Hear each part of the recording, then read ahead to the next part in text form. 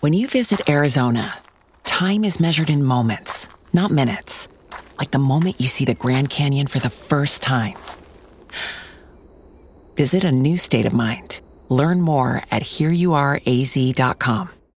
When you need mealtime inspiration, it's worth shopping Kroger, where you'll find over 30,000 mouth-watering choices that excite your inner foodie. And no matter what tasty choice you make, you'll enjoy our everyday low prices, plus extra ways to save, like digital coupons worth over $600 each week. You can also save up to $1 off per gallon at the pump with fuel points. More savings and more inspiring flavors make shopping Kroger worth it every time. Kroger, fresh for everyone. Fuel restrictions apply. Welcome to the podcast, everybody. So today, big topic, Russell Brand was accused of a number of sexual improprieties all the way up to criminal acts. And we're going to talk about it. The first thing that I should say is that I feel anxiety in talking about this. And I think that it needs to be spoken because so much of the commentating on this is of the cover your ass variety. And I think what this topic needs is courage and bravery and a willingness to invite, this is what's scary, the masses to misinterpret you. Because to have a 15-second clip of what I'm about to say taken out of context would be so easy if I speak openly and freely. And that clip would not represent me totally. It would misrepresent me. But there is so much finger pointing that is very easy, highly incentivized in this sort of thing. And if you get it wrong, there's no consequence. So for instance, like there was the Justin Bieber thing where some girl said that Justin Bieber had assaulted her. And then he produced a photo of not being in the same location as her. And like, what happened to her? Nothing. What happened to the girl who called up the Rolling Stone and said that this happened to me and I went to a frat house and they inserted all this? I don't know what's her name. Nobody knows. She's right.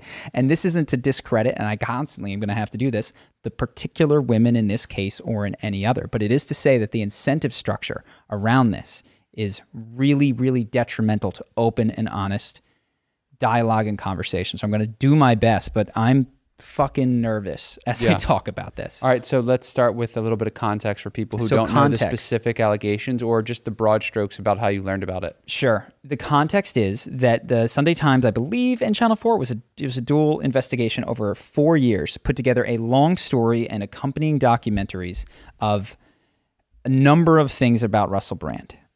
Some of them are criminal. And in the case of probably what you might call the most severe, there's a potential for very compelling evidence, which I'll dive into, all the way down to allegations of being improper and creepy. And so one of the first things that I took in this is I was having a hard time. Do I believe him? Do I believe them? Oh my God, am I being biased because I like Russell Brand? And what helped me the most was realizing, oh, the distrust that I have is not of these women, it's of the media. That was a relief. When I realized that it was not their choice, the way that the documentary was made with the harrowing music to start. It was not their choice, necessarily to have actors play their roles and then read their lines for them in a way that felt, to me, manipulative. The construction of the story was not their choice. The whole history of some good reporting on perhaps Harvey Weinstein and Bill Cosby and Danny Masterson, all the way over to the ones that I gave examples of, the Duke lacrosse thing, the UVA one, many, many others that have come out. I don't need to go into all of them. That's not them. That's journalists and editors and directors. And I felt that I could not trust the good faith of the reporters on this, was what came through for me as I listened to a handful of things. And it feels like we can't get to the truth if the conversations between society and media and then something of a topic such as sexuality and sex, which we feel so much shame and taboo talking about. It's like not the medium of which we're going to find the truth. If this is the two vehicles, media to society. Well, yeah, the mouthpiece of it is one that I thought there was elements of the article and the thing that I found compelling, and I really would, if you want to know the truth, you want to know more. And there's other things that maybe go, the inclusion of this is so, it reveals a motive, which is the title of this should be, you have to cancel Russell Brand. You have to. And I'm going to throw everything at this that I can over 4 years. Just as an example, one of the accusations was that he showed his friends intimate pictures of women that he'd been with. And my question is, what is this doing in an article that is accusing this man of a criminal act for which he would be sent to jail? Does not belong, even as a demonstration of his alleged character. And there was many circumstances like that. One other one in the documentary. There's a woman, we can go into some of the cases, who worked at the broadcasting station where he had a show, and she was really young, and they called her the young one, and she was a new showrunner, and he showed her his genitalia, and she wasn't sure what to do, and they later had a relationship, but they young. And I walked away thinking, because there's another woman who in this, they say is 16. And I walked away, I wonder why you told me the age of the 16-year-old and you didn't tell me the age of the young one. And then in the article, how old do we think she is? She's 24. Mm-hmm. And I felt taken advantage of in that moment. I felt you're going to reveal the damning evidence. Or that you can't trust me with just bare information. Can't you just trust me? Can't you just tell the story without any opinion? And that's exactly, I appreciate you saying that. I didn't feel trusted to formulate an opinion. I felt that the opinion had been packaged for me, and I had to conclude that he was bad. And when I detected that, it made it tough for me to trust the mouthpiece. So that's the media, but that's not the women. And when I was able to separate that, I was like, oh, good. Because these deserve to be taken seriously, just as his defense of himself deserves to be taken seriously. Right. So going to some of the more specific, I guess that's what I want to say at first is it's a shame that I've arrived here at a position where I distrust the media almost as much, if not more, as I distrust the government. One anecdotal story, which I've told you a couple times, but I'll repeat again. Same week, was going to share this with you guys anyway. I have a friend who is writing a piece and has written a piece that he submitted to a number of English media publications called How Close Was Peace about the Ukraine war and an alleged deal for peace at the beginning between Ukraine and Russia. There was some sort of a ceasefire. Meaning no war. No war. It's over. Ukraine is going to cede some land. Russia's going to do this. There's certain guarantees that are going to be made, yada, yada. And he had secondary sources. They told him, we can't do this. We need primary sources. Okay, fine. He goes back. He gets a number of people. No, you didn't say what happened. Well, he goes. They said, no, we're not going to run this piece. You only have secondary sources. You have people saying that they heard. We need the people who actually agreed to the deal. One major part, Charlie, which is apparently the U.S. Bodied the deal. They destroyed the deal and said, no, we want war. You can't do this. And we're going to continue. That the U.S. said, Ukraine, we're going to arm you. We want this fight. It's going to strategically weaken Russia. So yes. So that's the question. How close was peace? And did the U.S. strategically disrupt that? So he produces secondary sources. We need primary. He goes back. He gets the primary, which is videos of people in their native language, which is he has translated, of them saying, I saw this. This was on the table. These are high-ranking prime minister, foreign ministers, things of that nature. He gets at least one of them to go off the record and was working on the record to make the statement. But said, yes, that is the case. I saw it. Sources say is what they have. High-ranking sources say, and they won't run it. They won't run the piece. He was in touch with the editor. They don't want it. And then he reached out to Seymour Hersh, who was a guy who covered the My Lai massacre. He exposed it during the Vietnam War. He did the Nord Stream thing where he said the U.S. was involved via, I believe, Norway. And he said, Seymour, can you help me? You struggled with this. Can you give me some words of wisdom? Seymour replied to him, and he said, I wish I hadn't bitched so much about this in the past. It's the mainstream media. What do you expect? Yeah. It was just like, okay. Just totally, I worked in it for 4 decades. What do you expect? So that's the fourth estate right now.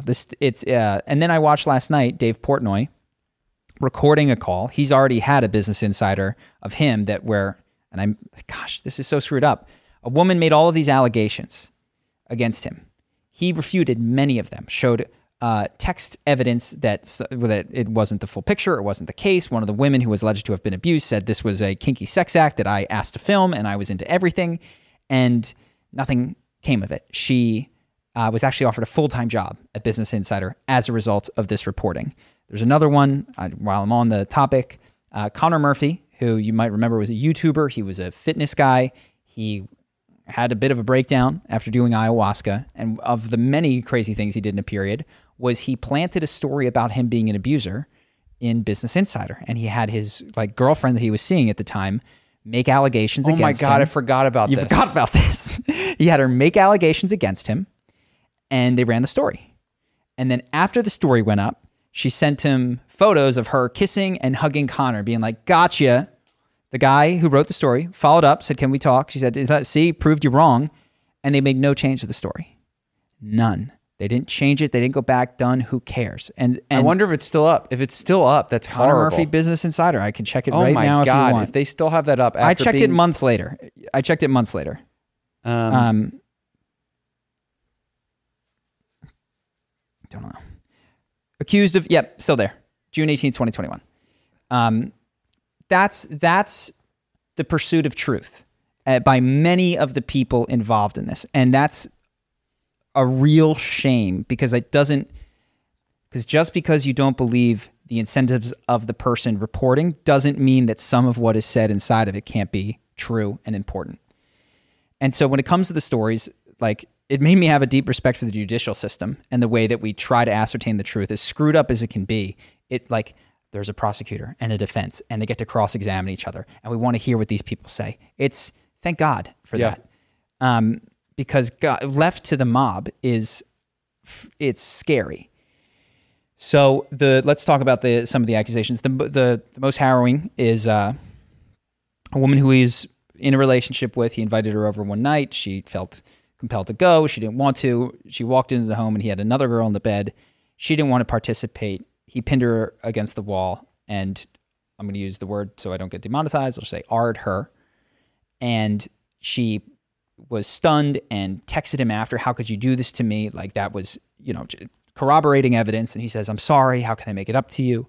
She goes and gets an R kit from the police, submits a report that says there's a celebrity that did this, and then goes to a therapist who presumably is taking notes or at least can say, yes, I was with this person at the time. So there's a potential for a tremendous amount of corroborating evidence, which is not always the case in these.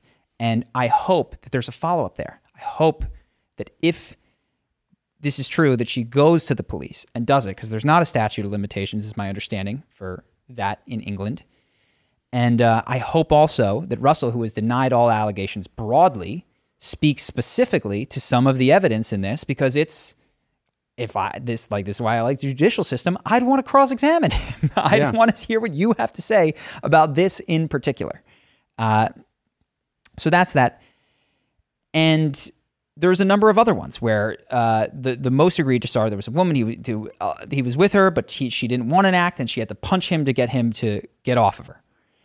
And so that deserves to be reported on, taken seriously. The things that I am struggling with are some of the ones on the end. Like I mentioned, he was showing photos that he shouldn't have been showing. Why the heck is this included in this piece? And the reaction, which was he got dropped by his agent. He chose to cancel his tour, which is okay, fine. And YouTube demonetized his channel. And the fact that YouTube demonetized his channel based on accusations, which he instantly and totally denied, is deeply unhealthy.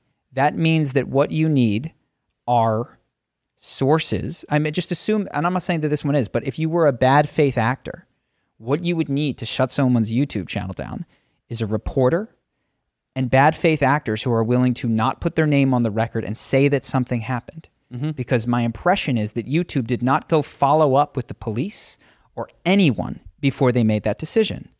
And that's screwed up. They should not have done that. They should have investigated themselves or waited for some other more balanced form of due process before they did that. And the fact that these punishments are being distributed before guilt is established is disturbing. Yep. And doesn't mean that these shouldn't be taken really seriously. So I didn't like that. I also felt the same thing this week with Andrew Tate, who I think, by the way, he's on the record of saying that he committed tax fraud. If you look at his PhD program, he talks about how you have to accept money for your cam business only in Bitcoin because otherwise you have to pay taxes. Yep. And when you do accept it in Bitcoin, you tell the woman that there's a 50-50 split, but really it's about 70-30 because you're not paying taxes, so he's committing fraud. And if the women ever act up or ask, print out a fake document, throw it in their face and tell them to deal. They won't even want to handle the tax situation because you'll scare him so much. It's like he self-snitches. And if what he's doing is not playing a character, this is a paid program, about so much of the things, I think that there's a strong legal case that the Romanian courts are going to make against him that will probably land him in jail. And if not, I look forward to understanding how those weren't included or why those were not, why that he was faking during those proclamations that he made. Well, I think the interesting part that you're bringing up is that he has YouTube videos of him proclamating this, saying this to the camera.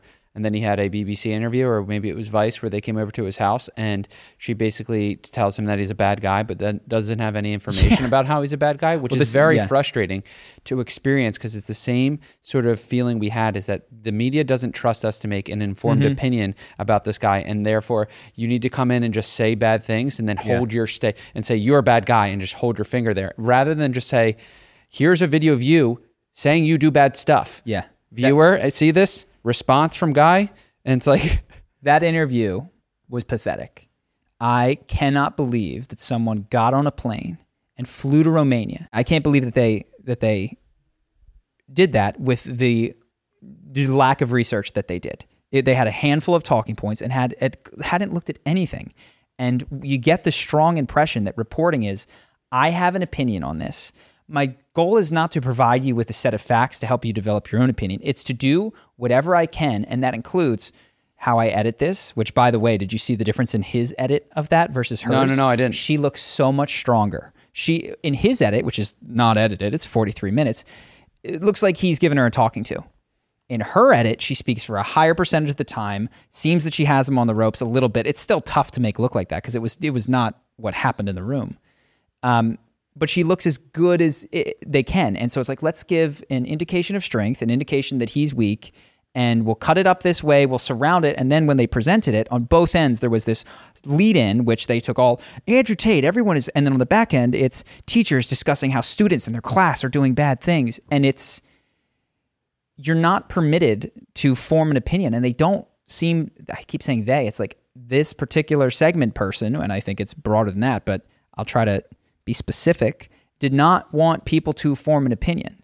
And so then what happened is Andrew Tate, so this is where I was going, this week had his product taken off of the Google store. Oh. Because it's concerns or alleged to be a pyramid scheme.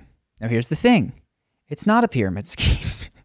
It's an affiliate program. This is investigatable. You can look into this. There is a difference. And I am not an Andrew Tate defender. I think he's probably going to jail, right? Yeah. But I want so deeply the punishments to match the infractions. And I don't need to be told that because he's a bad guy, we take everything out of here. That is not how it makes me much more wary of the system. And I think if you're not very, very thoughtful, these types of things push people that are the most reasonable from a middle position to an Andrew Tate position. Yeah. I support this guy because when he says they're trying to screw him, well, he's not wrong, right? They're not playing fair in the way that they do this. They have more power than him. It makes him the little oppressed guy. And same thing where you go, well, I'm not sure to believe the girls or Russell, but like the way that they presented this is bonkers. So I'm going to believe him. And you wind up, I think, pushing reasonable people who, if you're not careful to like go, well, I think the media could be a bad faith actor and be on to something that is true. If you don't take the time to separate that, you can wind up with all sorts of binary opinions. And the good news is, something I've mentioned a lot, it doesn't matter what you think about Andrew Tate or Russell Brand. Go live your life. None of these are important. Yeah. If there's a broad message that cuts through all of this, it's like, stop listening to the news or watching any of this shit. Nice. It's not helpful for you. This all presumes that you're going to still involve yourself with these stories, which is just not a useful thing to do because it is not a truth-oriented process. Yeah, you're reminding me of the Alex Jones. If you remember, he was stripped from like Apple, Google, and Facebook all at the same time. And because I am just a reasonable, not consumer of the news, I went, oh, well, he's a bad guy. Just let it go. And now it's, I think there was one other person, and now it's Andrew Tate. And it's like, I'm not saying Andrew Tate's more reasonable, so maybe it's not a linear step downward, but it feels like it's just, I'm getting more used to just like bad guy gets removed from internet without any due process. All that to say is like, I'm now desensitized to people just being removed from the internet. And if there is one, if Russell is getting demonetized and he's removed from the internet with just allegations. And it's like, oh, well, this is the playbook we do. And then apparently a member of the UK Parliament or something reached out to Rumble to tell them, are you going to do what YouTube did and demonetize Russell? Oh, wow. Which is like, what? It was like, again, this is reported, who knows, but the level of attack is so inappropriate to the certainty that he did these things. Yeah. I hope that they go to the police. I hope that they put into process the system that we've been refining for a long time to adjudicate if someone has committed a crime and how they ought to be punished as a result of that. And then we've just found a way to bypass this entire system. It's unwise. And of course there needs to be a social, and this is important, like there needs to be a social layer of enforcement that is lower than the law. So for instance, O.J. Simpson was acquitted. But if you don't want to work with O.J. Simpson, I understand. Yeah. Right? So there need to be, you need to be able to go, that person might not have committed a crime, but they're not okay with me. And yet this is beyond that. I also think that, I don't know if you touched on this, but the incentive structure as a reporter is aligned in such a way that telling the truth and trusting the viewer to make their own opinion doesn't work better than just having a predisposition to another point. So I'll say we watched the Dave Portnoy video last night where he called up a journalist who's releasing an article actually on the day that this comes out about how his One Bite Pizza ruined small businesses and he's a misogynist. And in the video, he confronts her and says, it seems like you don't want to talk about all the good I have done. You want to start the piece with that I have these past allegations, which I've refuted all, and that I'm destroying small businesses by reviewing them when I've donated $50 million. I'm going to give you just a little context to what you did for me, is that she contacted sponsors of an event that he's doing and said, do you want to comment on Dave Portnoy being a misogynist and a bad guy? And then they contacted him and said, this woman reached out. And then he got her phone number and called her. And then the YouTube video begins. Yeah. So go ahead. And so it's interesting to watch someone confront prior to the article coming out, the writer, and say, do you want to get the truth here? And she says, we are getting the truth here. I'm just going to, this is how I lead with things. And it's like, she's so deeply in the soup of media that her leading foot to try to get people to answer is to say the most outlandish thing. Do you want to comment on his misogyny? Yeah. It's crazy. It's not just present the truth. Like, what are your opinions of Dave Portnoy? Yeah. Would be a neutral question. Yeah. Like, comment on his misogyny. Because we're contacting everybody and we're going to run a story on Friday. And then she tries to act like she doesn't have a thesis to this article. Like she's still deciding how she's going to write it. And I was blown away by what I perceived as her cowardice in that he's on the phone with her and she won't stand up and say, I think you're vile. I'm pretty damn certain. You know, like that I mean, he's poking her with their stick and say it. Like you said it on the email. Say it. Just say it now. Say it on the email. You're reaching out to all of my sponsors, saying that I'm a misogynist, asking them to comment, acting like you don't know what that's going to do. I was so blown away by it. She's like, well, I'm just trying to figure out the truth and I don't have an opinion of you yet. And I haven't even, and we were going to reach out to you, but it's the way that this often works. My understanding is that in order to be cleared of libel or defamation, legally, you need to ask the person their opinion. And so that is done with as little time as legally possible, which is usually 24 to 48 hours before the publication of this article. And so now the way that people are responding to this, which Russell did and Dave did, is as soon as you get that heads up, you have to fly into action and immediately make a video that front runs theirs because they're not looking to. Can you imagine if somebody got your take? You think there's anything that Russell could have said that would have made them not run that article? No. You think he could have shown them phone records that would have made them not run the article? You think there's nothing that he could have done that would have made them not run that article. From a business perspective, who's running the media company, you're literally just trying to not be sued. Yes. You're trying to get the most amount of clicks and the most sensational article out without being sued. And from my understanding, is that to avoid defamation, when a celebrity says you defamed my character by releasing this article, that you say that we gave you ample time to review it and we gave you your opinion, which is usually they only have to provide one sentence. Mm-hmm. When asked to comment on the piece, they said, denied. We have no comment. Like, then the rest of the article is all their words. Mm-hmm. Yeah. So, I mean, we've talked a lot about the media, but I think that's a big piece of the story, unfortunately, is that is the mouthpiece for what are potentially very credible, and I don't know if it's fortunate, but in this case with Russell, there's at least one of them that may have strong corroborating evidence that I hope is investigated, I hope is taken to the police, I hope is looked into and put into that system. There's a number of other pieces that come up from this. I'll talk about some of them. One is the way that the idea of power dynamics is too broadly applied. So one of the stories is that Russell, while at a show or at his things, would have people that worked there or worked for him go into the audience, find attractive women, invite them to the green room, and some of them would sleep with Russell. There's no allegation that any of this was non-consensual. There's no allegation that these people were his direct reports or people that worked for him at the company. Yet, one of the comments is, somebody close to the process said, it felt like we were taking lambs to the slaughter.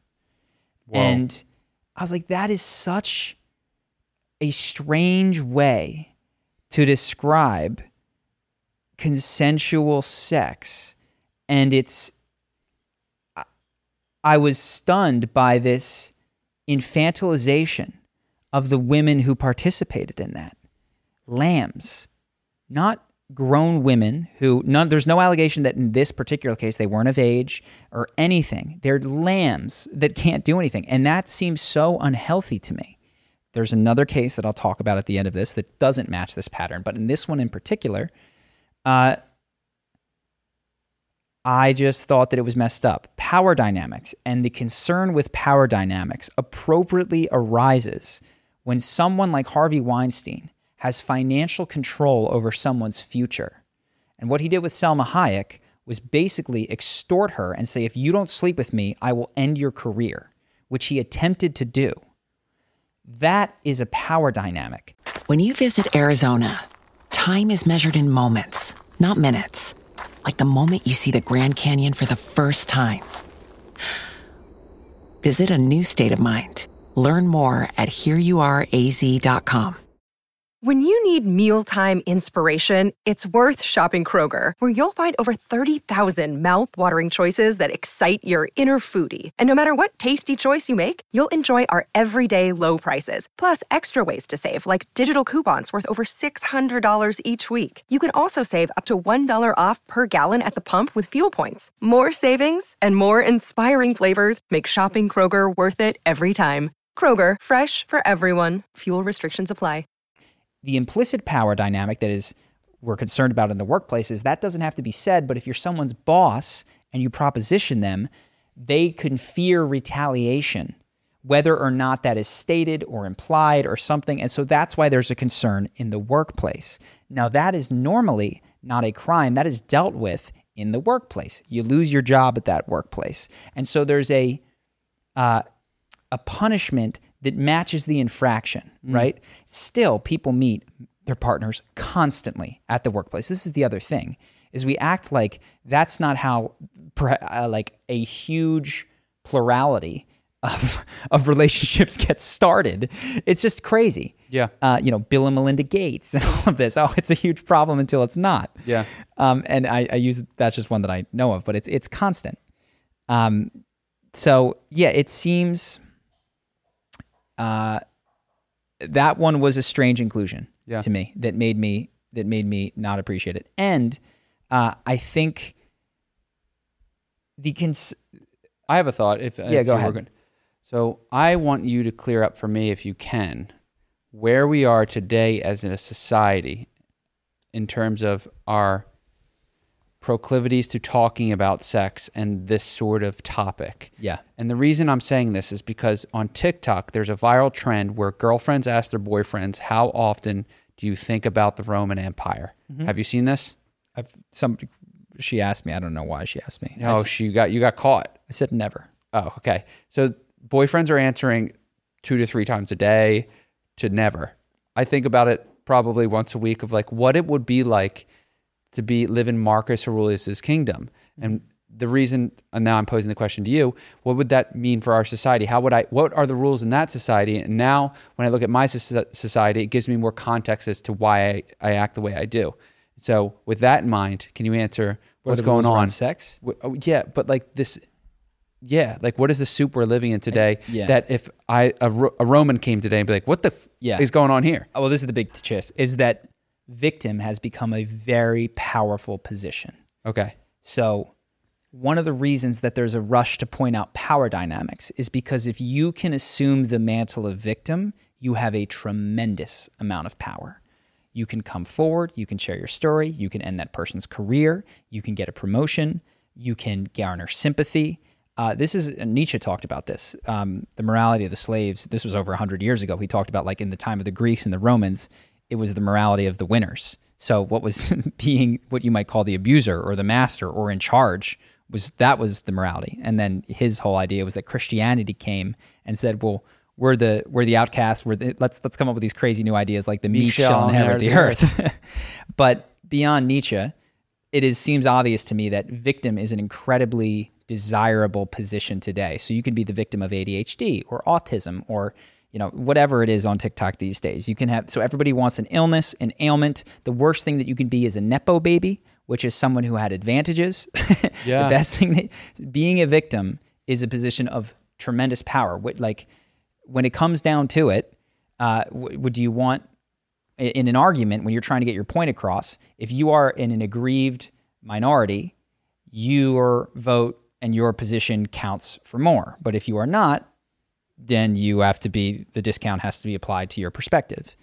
And so I think there's a rush towards where the power lies. And the power lies in victimhood for a lot of it, for a lot of stuff today.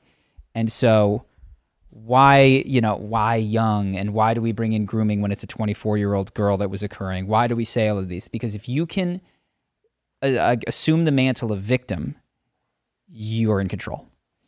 Now, the problem with that is that it assumes a binary where there's a victim and there's an abuser. And I think what is much more common is in sex is that there can be two immature people, some of whom get hurt, some of whom don't. And this is the other thing is, gosh, there's so much wrong with this, is that there are victims.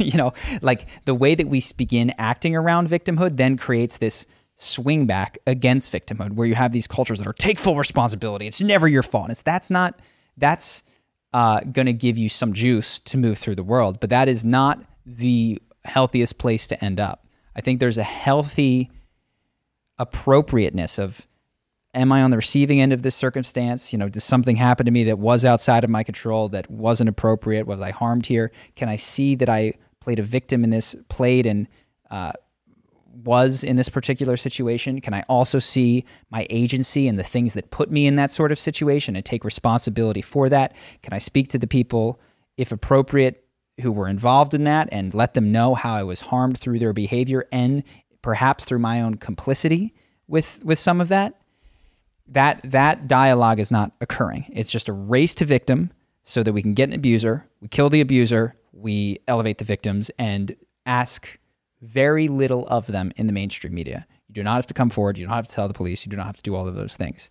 Some of those protections are deeply important because there are very good reasons that victims haven't wanted to come forward, because there is a real fear of retaliation, because the shame associated with it is huge.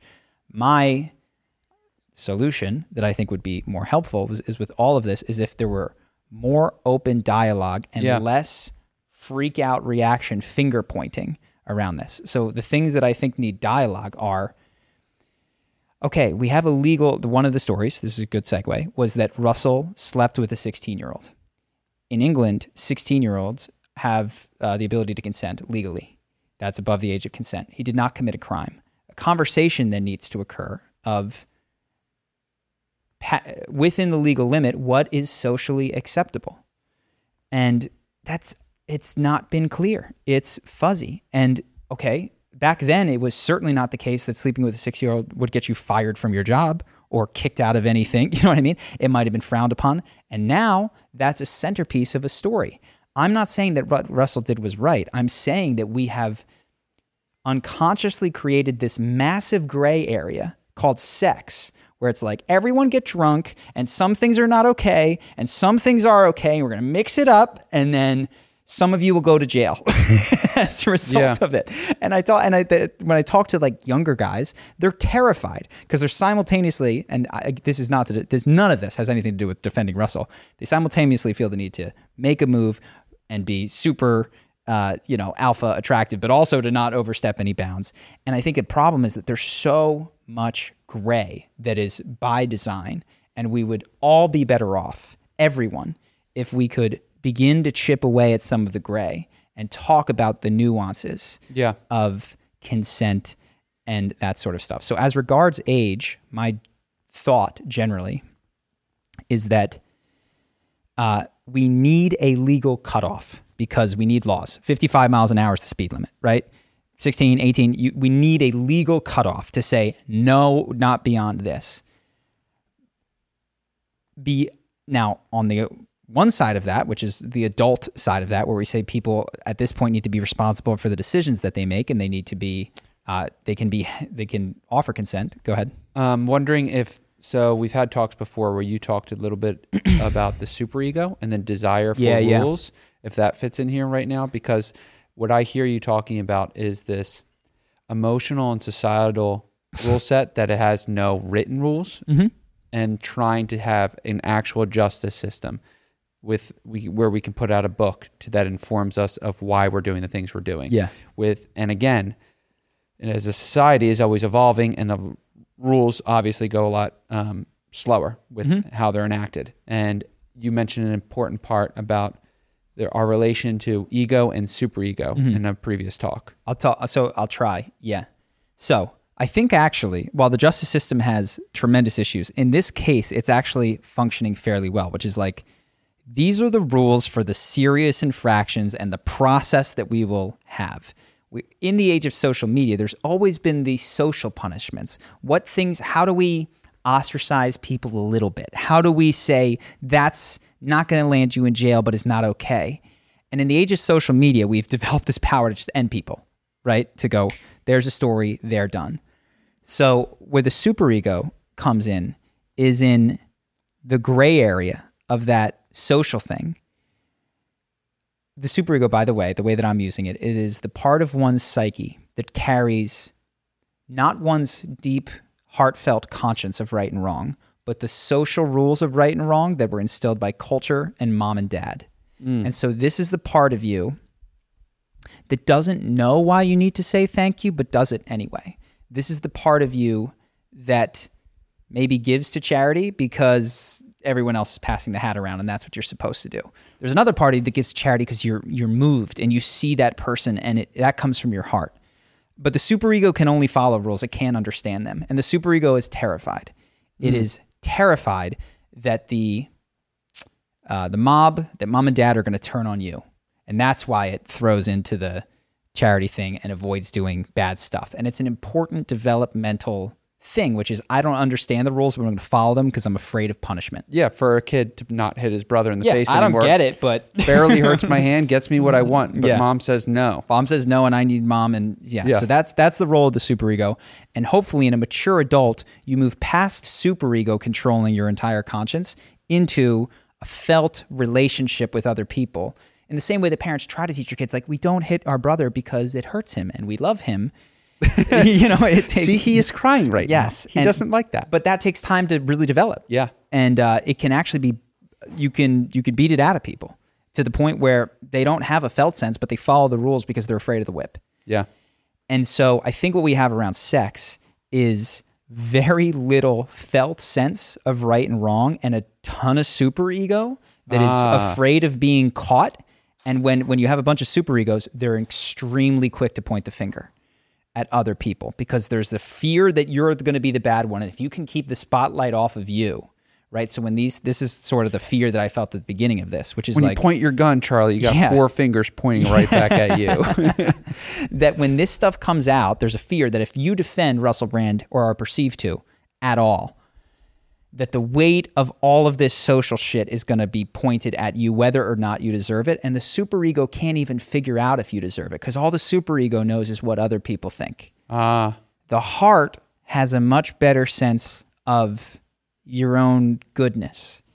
And so now let's go to sex.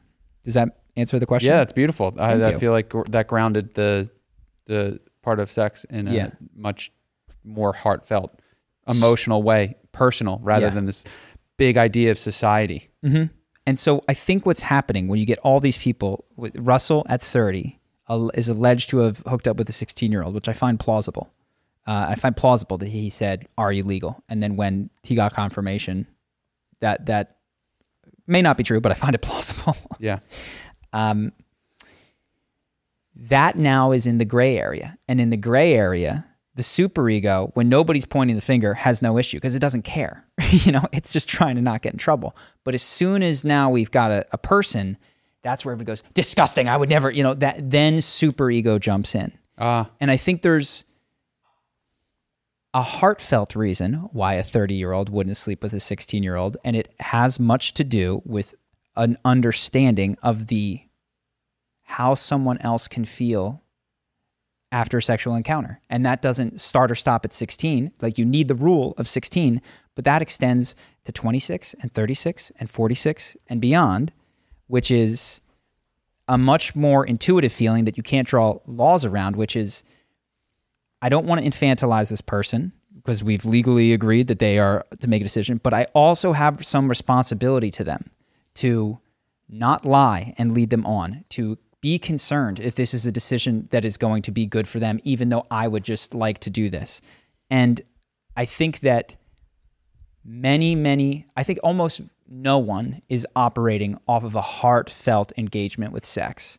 I think you have people that abstain for superego reasons that are religious perhaps, and that say that's not what you do, that's bad. But I don't think you have many people making decisions with their hearts. And even as I look at my own past and I go, I had superego rules around what was okay and what was not okay, and you had to call this person back and you have to tell them the truth about what you want up front, and still that didn't prevent pain in relationships. Even if we had a relationship for 4 years, it was those were the most painful relationships, or the one that went the longest. But I think that there's an opportunity, if the judgment can be suspended for a period of time, to open, this is, I guess, airy-fairy, to still allow for things for the legal system to kick in, but for this to be an investigation of like, how do you handle someone consenting? And it can't just be, well, 16 is not okay, but 23 is. But it's like, wait a second. What if that 23-year-old is deeply mature, wildly wounded, wants your attention, and then they go, well, there's a power dynamic issue, and they point to the fact that he's famous. That's not a problem either. There's always going to be power dynamics present, and what we need are active people that are concerned with what they want, but also with what other people want and need in an interaction. You can't enforce that. You can't throw people in jail for not operating from their heart. And you can't shame them into it, because when you superego them, they just internalize one more rule. So if everyone yells at Russell for 16, well, then we bump it up to 17 or 18 or 19. But we don't solve the problem of people. Yeah. And the cost of that is now 19-year-olds will behave like infants. Now 24-year-olds will behave like infants. If you make certain that there's always an abuser who has either power or age or something and a victim, you will encourage people to sink more deeply into those roles if the victim has power. So now you get a 24-year-old in the other story, and I'm not saying that this person wasn't harmed in her alleged interaction with Russell. Let's assume that it was true for a moment. But where they tried to go, she was young, and then if we hear she's 24, we go, well, at what point do we stop playing this game? And actually, that story might be that was not a good decision for her to make. to sleep with him. And maybe he did flash her his penis, and maybe that made her more like, I don't know any of this, but there's a more subtle investigation of responsibility and victimhood that is not just, this shouldn't happen and I couldn't tell anybody and he's a bad guy. Got it. And that can't, the nuance of that is unsafe to speak about, because what I have done in this conversation, if this was a bigger podcast, and maybe already, I've invited an end to any future presidential run. I've invited an end. If anybody ever wants ammo to destroy my life and get the art, like there are sections of this that provide that. And I think that entire dynamic is so dangerous because it makes nuanced discussions of what is true off limits. Yep. You must jump into, I'm either with a victim or I'm with an abuser. And you actually don't promote healing in the process. And I will just, for all of this, repeat my perspective, which is... Honestly, it doesn't feel like there's even a question of how do we heal from this. No. That's not, but that was a weird thing you just said. We put him away, and if you don't want to, we put you away too. And with all of this, I hope, gosh, yeah, I can understand why women wouldn't come forward for years. I can understand that. None of that makes me doubt this. The things that I doubt are around the media's presentation of the story, but I hope that they go to the police. I hope that they pursue this. Absolutely. I hope that there's a deeper process around this. I hope that he answers to some of the specific questions of, do you have these text messages on your side? If so, what did you mean when you said you were deeply sorry? I think that if the truth comes out, and this is like a broader metaphysical thing, if the truth comes out in its fullness, I think it can be very healing. But if the truth comes out via a scapegoat, there's one member of the family that's the bad person, or Russell is, and we just can pour all of the grayness, we get rid of that, and we can claim the mantle of good collectively as a society, and we can get him to be the pariah. That is not truth coming out. And I think that's a very common dynamic when there's a tremendous amount of shame. It's like spiritual bypass is what you're saying, is that there's a lesson here for people to be learned. I'm not going to use this situation directly, but news comes out and there's an elicited motion where you have a strong reaction to immediately play winner, loser, or red and blue.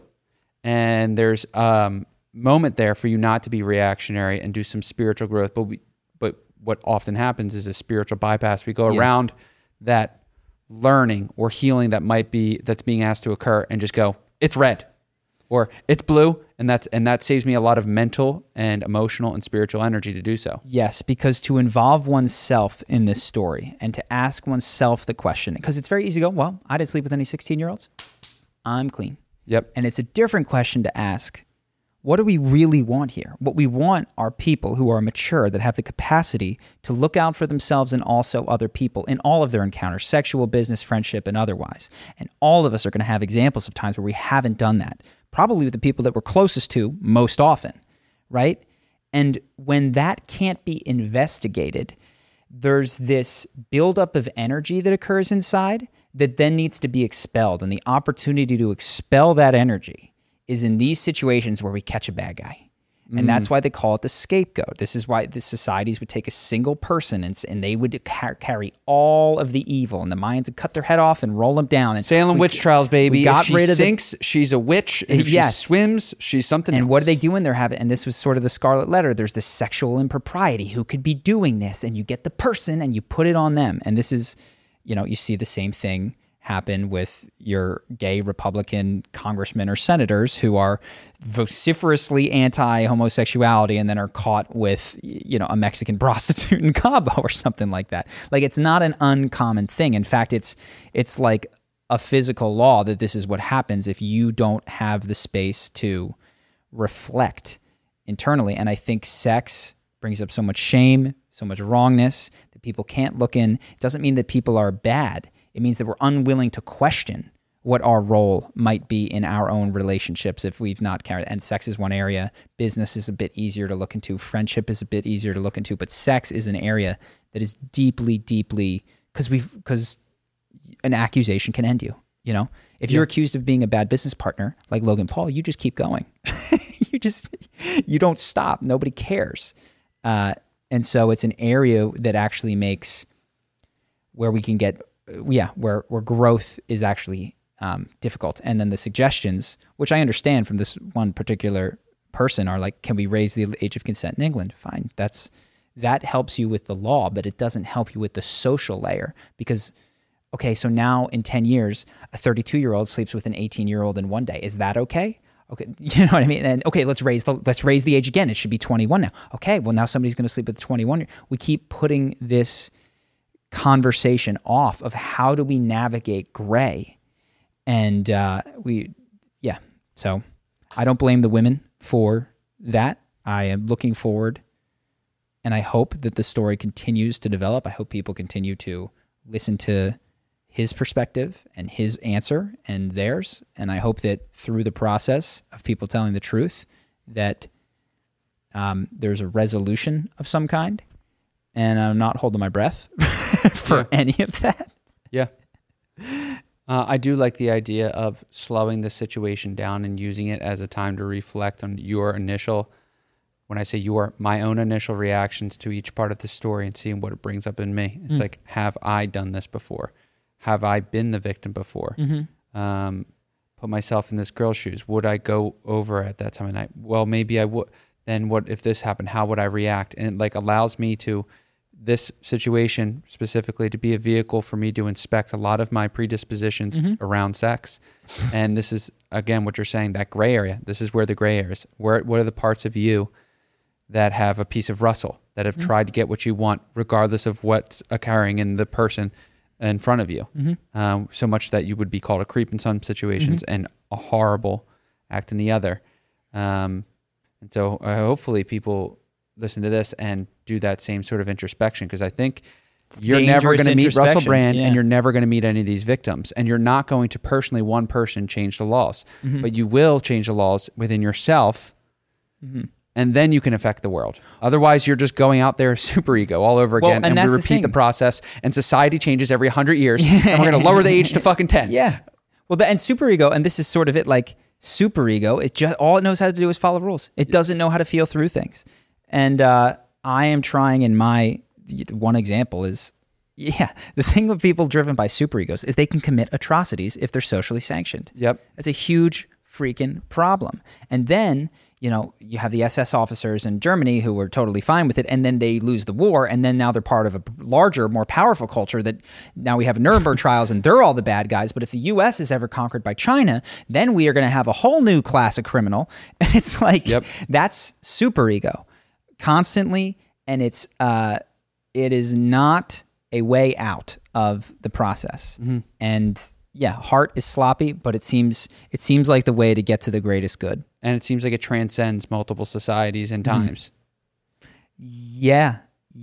And it is simultaneously responsive to the moment in front of you, because and transcendent of the time that you're in. Yeah. So we've gotten super philosophical. That's where I want to get, dude. Cool. You want to wrap us up? Yes. Let me wrap this up. Thanks for listening. I hope you found it useful. If you want, we've got a Patreon for you. We got a Patreon if you guys want to check that out. And I'm grateful for the opportunity to speak about this at length. I feel it's funny. I simultaneously net. It's such a weird experience to be net. I'm like, I think I've said everything. But simultaneously to view any 10 or 15 second moment of what I said and have this fear inside of me that someone is going to grab it when I become too big for my britches or run for the Senate or something like that. And I am going to keep, I think, doing this anyway. I asked myself that question many years ago when I started this podcast and started sharing some thoughts of that. I'm not trying to make it easy, but I also don't want to not give honest help. I feel like one of the helpful things I could do in all of this is be willing to talk. Yeah. And or be the person I just said, which is the person who's willing to try to bring or point towards the heart part of this, the gray part of this. A large, sophisticated truth that I should say doesn't preclude Russell from going to jail. No, not at all. I think this is the last thing I'll say is heart doesn't mean that there's no teeth. Yes. Heart doesn't mean that there's no consequences. Heart doesn't mean that you're not willing to defend with a sword things that are precious,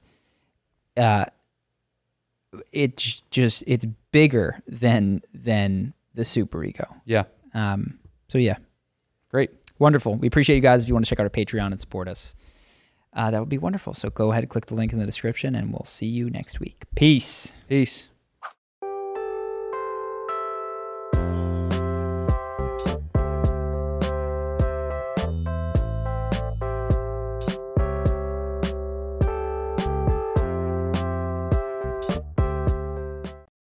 When you need mealtime inspiration, it's worth shopping Kroger, where you'll find over 30,000 mouth-watering choices that excite your inner foodie. And no matter what tasty choice you make, you'll enjoy our everyday low prices, plus extra ways to save, like digital coupons worth over $600 each week. You can also save up to $1 off per gallon at the pump with fuel points. More savings and more inspiring flavors make shopping Kroger worth it every time. Kroger, fresh for everyone. Fuel restrictions apply.